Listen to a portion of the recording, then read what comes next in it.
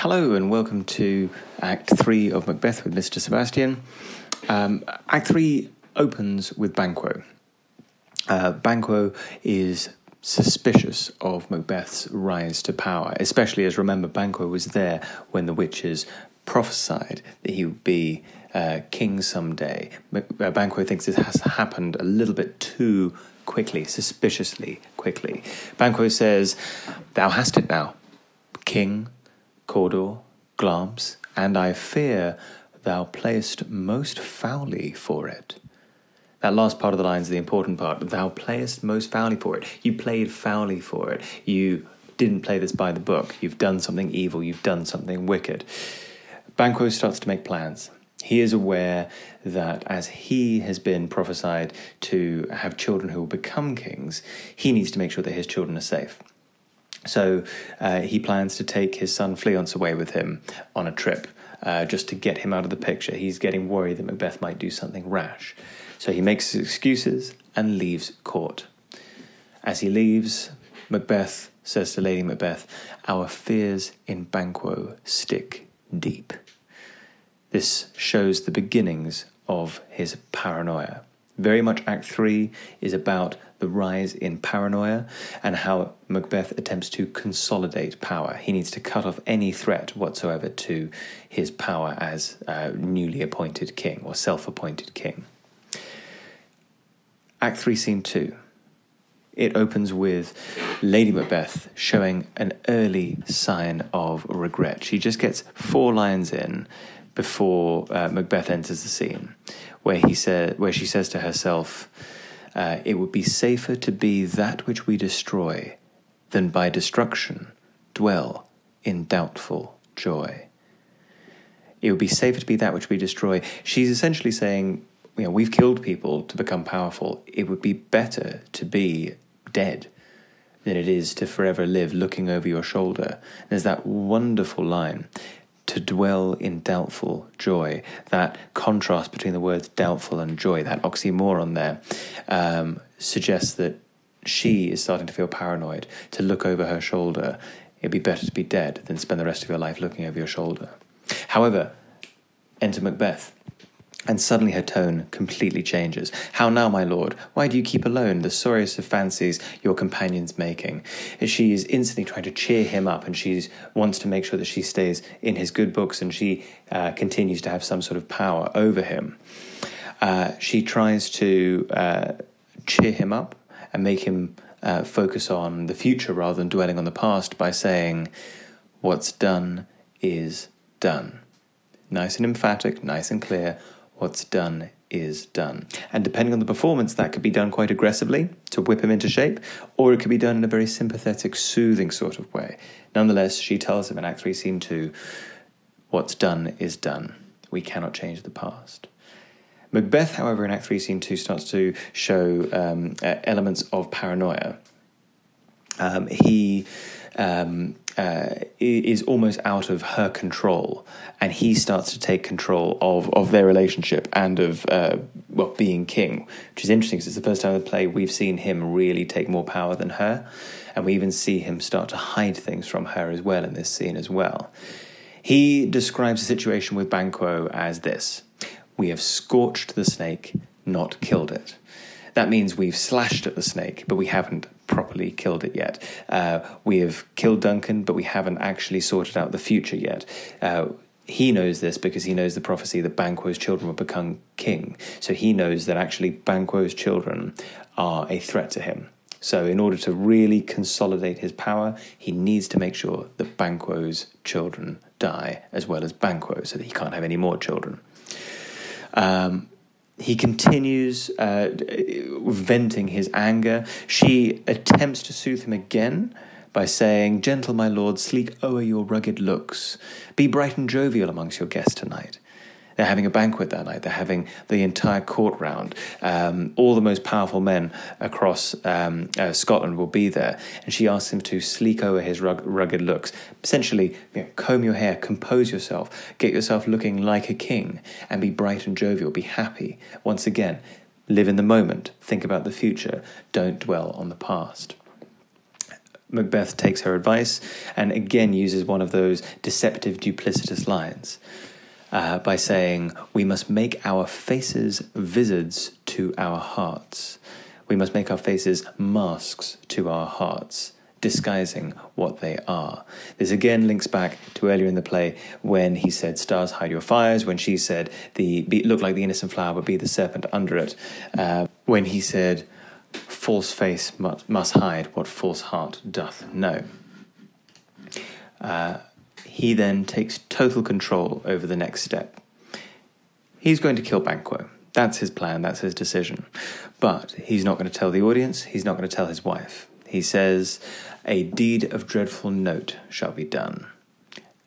She asks what's to be done, and he replies, "Be innocent of the knowledge, dearest Chuck, till thou applaud the deed."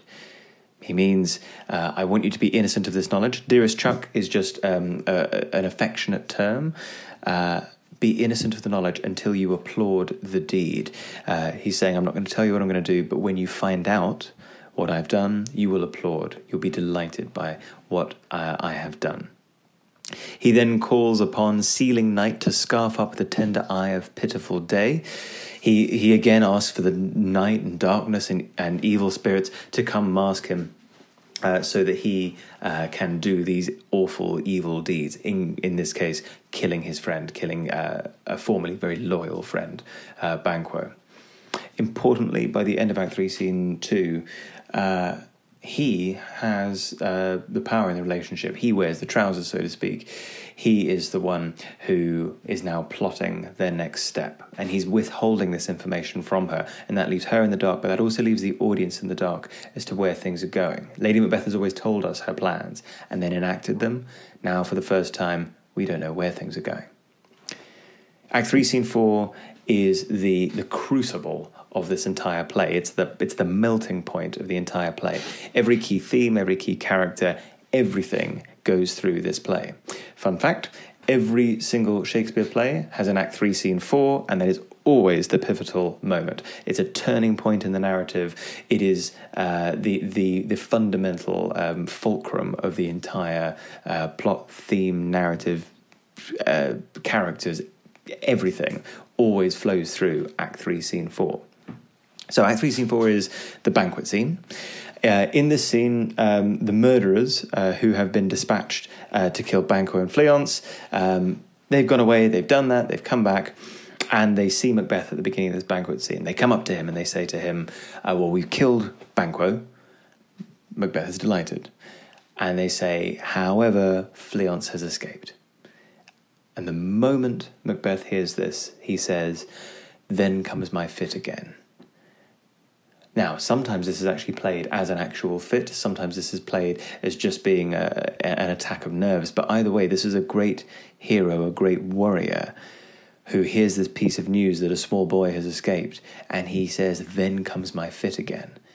And from this moment, he loses all sense of power, but also he stops acting like a king as well. And he starts to show signs to his court, who are all gathered around him, signs of infirmity, signs of weakness. He goes back to the table, makes sure that his guests are well looked after, make sure that everybody's happy. And then when he is invited to sit at the table, he looks around and he says, well, there's no seat for me. Every seat is taken. And when he looks closer, he realizes that there is one seat free. It's his seat. It's the throne. But sat in it is the ghost of Banquo. Only Macbeth can see Banquo's ghost. The rest of the nobles look at him and are absolutely amazed as to what is going on in this scene. They can just see their king having a psychotic episode. It's probably the best way to refer to it. Bear in mind, they are all terrified of him because he has taken power in quite a bloody, quite a ruthless way. Not that they know about the killing of Duncan, but they just have a fear for him as their ruler, as their leader. Macbeth sees Banquo's ghost. Banquo's ghost does not say anything. It merely points at him and shakes his head. Macbeth doesn't like that. He says, never shake thy gory locks at me. He asks the people around the table, who has done this? Which of you has done this? And it is very, very clear it is his guilt that is projecting this image. Now remember, this is a supernatural scene, but if only Macbeth can see it, is it supernatural or is it psychological? To what extent is this a projection caused by the witches and dark spirits? To what extent is this a manifestation of the guilt that he's experiencing?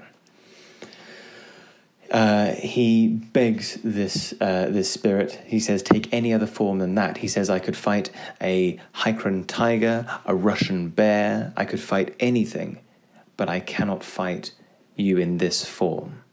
And in that moment, Banquo's ghost disappears.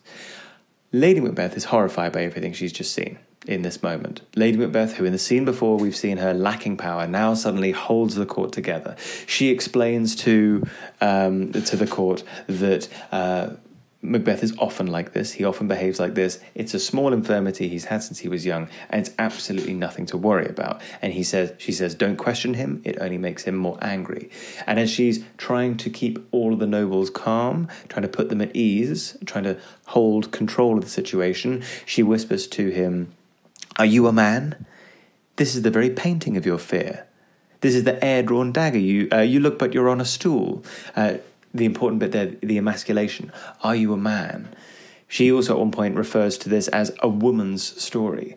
So again, she's using emasculation to try and whip him into shape. She's using emasculation to try and manipulate him and control him into behaving like a king, or in this case, like a man as well.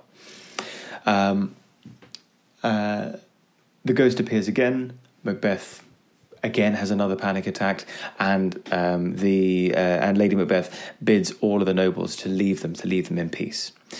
Macbeth is deeply shaken by this, as is Lady Macbeth, and Macbeth reflects on it, saying, they say blood will have blood. This is a very important line. It's a sign that he understands that because he has killed his way to the top, he understands that there is a cycle of violence that will be enacted on him as well. Way back in Act 1, Scene 7, he said that bloody instruction, once being taught, doth return to plague the inventor. If you live by the sword, you die by the sword. If you kill your way to the top, someone will kill you on their way to the top. And here he is in Act 3, Scene 4, saying something similar. Blood will have blood. I am in blood stepped in so far that should I wade no more, returning were as tedious as go o'er. This is a lovely piece of imagery. If you picture Macbeth as walking in a river of blood, he's halfway through a river of blood. I'm in blood steps so far that I should wade no more. To go forward would be as tedious as it would be to go back. I've killed so many people, I might as well just keep on killing people, consolidating my power. If I go back, I can't unkill these people. No matter which way I go, I have to kill my way out of the situation. I have to kill more nobles, more people who were formerly loyal to Duncan and are no longer loyal to me. So there's this theme of blood that is picked up in this moment in the play. He vows, he says, he understands the only thing that's going to consolidate this for me is if I go back and see the witches and ask them for more advice. This is hugely important because in a Christian time, any trusting nature of the witches shows that you are trusting pagan values, pagan religion. That's pre-Christian religion. To be trusting in witchcraft, asking witches for prophecies, that is an anti-Christian thing to be doing. So in a Christian time, that is a really clear symbol that he is going down the wrong path. He is no longer our protagonist. He is now our antagonist. He is now our anti-hero. As he is trusting in pagan religion rather than Christianity in terms of how he's going to consolidate his thoughts and move on with his life. Very importantly, the scene ends with Lady Macbeth trying to soothe him for the last time in the play, saying, "You lack the season of all natures, sleep."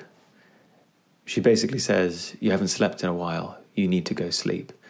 And again, this harks back to immediately after they've killed Duncan when he's told, Macbeth doth murder sleep, sleep no more. And then all the way back to the beginning of the play, Act 1, Scene 1, where the witches have put a spell on some sailor to stop him from sleeping. He hasn't slept in this time. She hasn't slept in this time. They're both having nightmares. They're not sleeping properly. They're not they're not able to sleep because they're not innocent. And so steadily, it's this sign right in the middle of the play that they're being driven mad by guilt, by paranoia, but also possibly by these supernatural forces that control them in some way or another. There are other scenes in Act 3, in Act 3, but these are mainly scenes between the nobles where they are conversing back and forth about what's going to happen next, who's going to travel down to England, who's going to travel to Ireland to see Donalbain.